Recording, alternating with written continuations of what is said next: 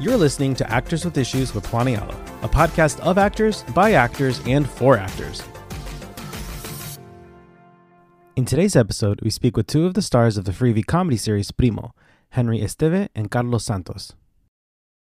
So firstly, I just want to say congrats on such a great show. I mean, it has been so fun seeing this. I mean, I have like 12 aunts and uncles between both families. So I'm like, just feel seen in this, all the opinions. So I'm curious, growing up, did either of you have those sort of extra parental figures in your life that are like the tios on PRIMO? I had a lot of cousins growing up. I was the baby, but the gaps weren't huge. But my brother was a extra parental figure. He was 10 years older, so it was very much like a father figure in the house. I grew up with two older sisters, 10 years apart, so they very much felt like they raised me, from the get-go. I also was, because I was always the youngest in my family, like I have older cousins that I regarded them as uncles and aunts because they were like 30 years older than me. So there's a little bit of that, I felt. But I've always felt like a mascot growing up. You know what I mean? And I feel like that. Ryan is a mascot. And Ryan is the mascot. So it's perfect. Mascot. I didn't have to act that much. My next question was, how similar would each of you say that you are to Ryan and Mike, your characters on the show? Well, like I said, I was the youngest, so I feel like I knew exactly what Ryan was going to, especially in the whole aspect of trying to prove yourself. When you're the youngest, you're always trying to be like, I'm good enough. Please listen to me. That was, yep. I feel your pain. Issues. There it Actors is. with issues. I think there's the humor. I think me and Mike have a similar humor. Some people call it humor. Some people call it meanness. Just meanness. Just hostility. Hostility. There's a hostility that can come out. But I think generally I'm someone who really, I think my love language is like teasing people. I must have skipped that chapter in the book of love languages. Summer 6. Is that expanded? I think it counts as quality time. It's expansion pack, yeah. But I think is the only real similarity. I'd like to think I'm much better at admitting when I'm wrong about things. And with every type of role, whether it's like a co-star or a series regular, like these roles, there's always something to be learned, as an actor and all of that. So what would you say that you've each learned while working on PRIMO? In terms of like in your personal life, what did you take away what did Ryan teach you about Carlos? Oh, that's a good question. I think I became aware of how hard I am on the people I love and really trying to do with that and how it's really just empathy and care. But sometimes it can be read. It isn't the most helpful thing for somebody that needs advice.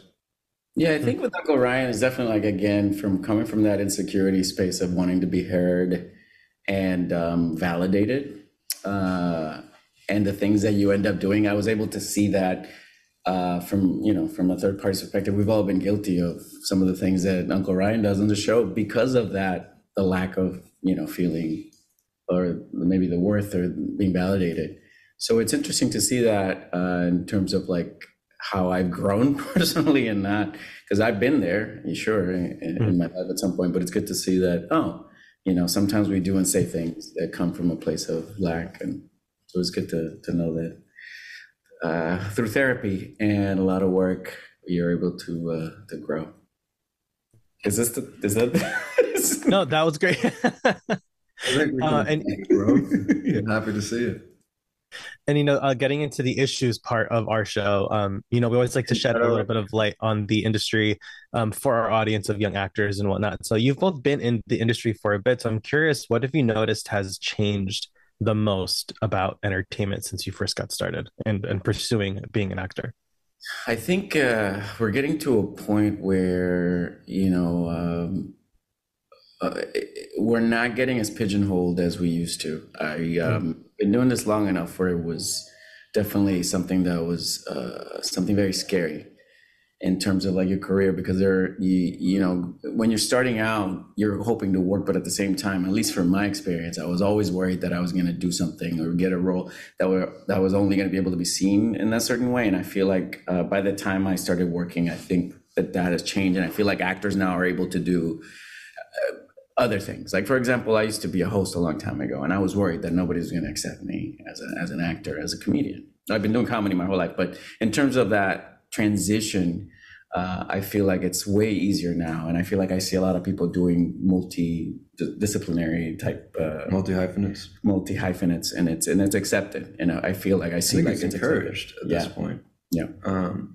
Yeah, I think that's a big one for how the industry's changed, and I don't think you could just be an actor anymore. I mean, you know, there's the Timothy Chalamets of the world, but like, I think unless you have you've got into that place really quickly, I don't think you can only be one thing. And I think now we have to kind of allow ourselves to be creative in other versions of the same art form and be storytellers. That's definitely a growing trend. I feel lots of actors are also writing and producing their own work and directing a short, or you know, to act as a pilot and things like that. So it's definitely a growing thing. It almost feels like it's almost required. Yeah, the key is we can't wait for roles. We have to, right? I feel like that's all part of like, but you can't put all your acting eggs in one basket.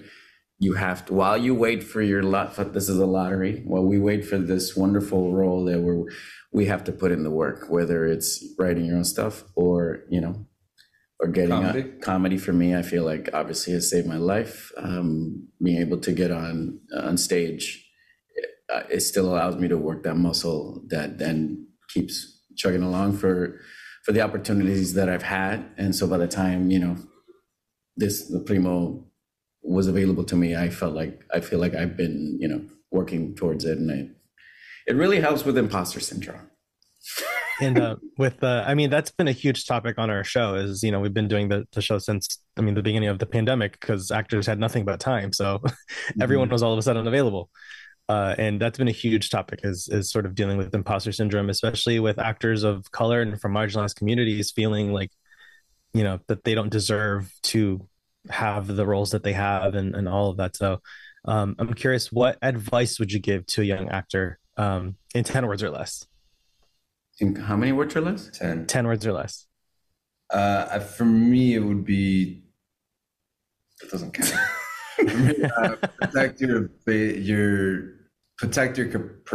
capacity to stay open-hearted. I think the industry does a good job of making people kind of shut down and feel bitter, and I think that's really counterintuitive or counterproductive for work. That was way more than 10 words, but got the part. Yeah. I'm not going to do it in 10 words. I'm telling you right now. I'm so sorry. Okay. I would say have a healthy relationship with rejection, and also not to take things personal, because I feel like a lot of times we hear some very negative things. Oh, this is 100 words. I said it, but then I'll explain it.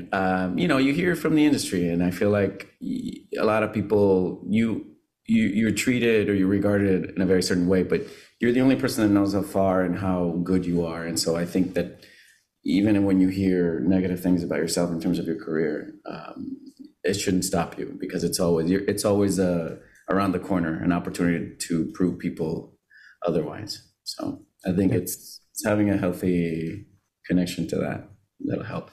It's having a connection to yourself.